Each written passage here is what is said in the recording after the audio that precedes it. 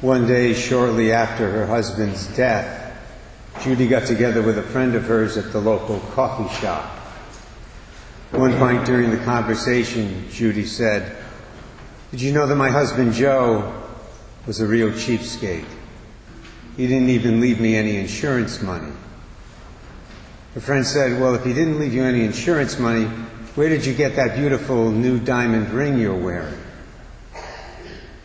Judy paused for a few seconds, and she said, "Well, okay, I'll tell you the truth. Joe did leave me $10,000 in his will. Out of that money, $1,000 was to be used to buy a nice casket, and $9,000 was to be used to buy a nice stone." Yeah, she smiled and held up the diamond ring and said, "And this is a very nice stone indeed." Now, I would like to think that Judy simply misunderstood her husband's request, but it's pretty clear from the details of the story she knew exactly what she wanted. She wanted a diamond ring. He wanted a gravestone over his remains at the local cemetery.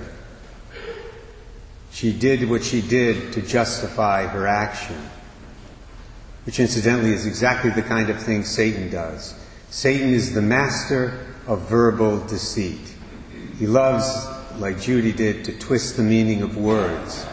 He loves to play games with words for the purpose of leading human beings into sin and eventually into hell. He even tempts people like Judy to play games with their words in order to rationalize their sinful behavior. And so very often, my brothers and sisters, unfortunately, it works. It all began in the Garden of Eden, as we heard in today's first reading from Genesis 3. When Eve said to the serpent, "We may eat of all the fruit trees in the garden. It's only the fruit of the tree in the middle of the garden that God said, 'You shall not eat it or even touch it, lest you die.'" When she said that, how did the serpent respond? He responded by twisting the meaning of God's words in order to lead Eve and her husband Adam into sin. He said, in effect, "Well, God didn't mean that you actually would die. He said what he said because he really doesn't care about you. He wants to hold you back. He wants to keep you down.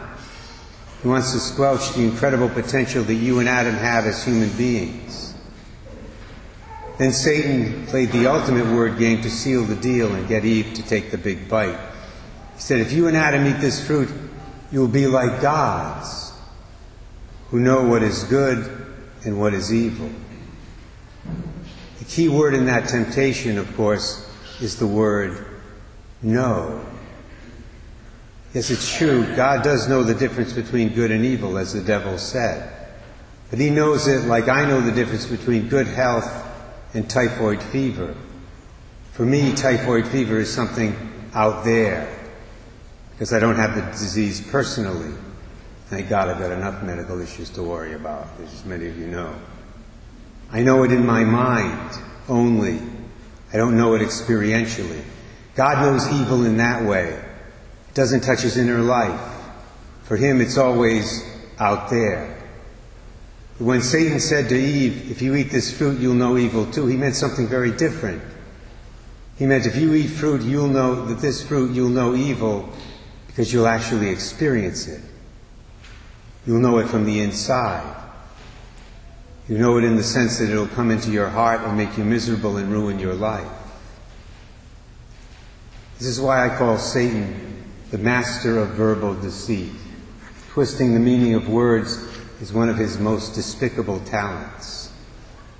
And it's one he's still using today in our generation by getting people to redefine words and concepts in order to justify their evil actions. For example, think of the word freedom and how that's been redefined in recent years in order to justify everything from pornography to so-called gay marriage. Think of how rights have been redefined in our civil laws so as to exclude the right to life of the unborn. Think of how the meaning of person, that word, has been changed in order to justify evils like embryonic stem cell research. These men and women say, the embryo is not a person according to us, so we can do whatever we want with it. Prior to the 1960s, in medical textbooks, pregnancy was rightly said to begin at the moment of conception. That's how the word was defined. But certain doctors who in the 60s wanted to justify the use of abortifacient contraceptives like the IUD and the birth control pill, they succeeded in changing the definition. So that now medical textbooks say that pregnancy begins at the moment of implantation. How diabolically convenient. There are literally dozens of words in this category. Take the word marriage, for example. Marriage used to mean one man and one woman, but now in certain circles it can mean almost anything.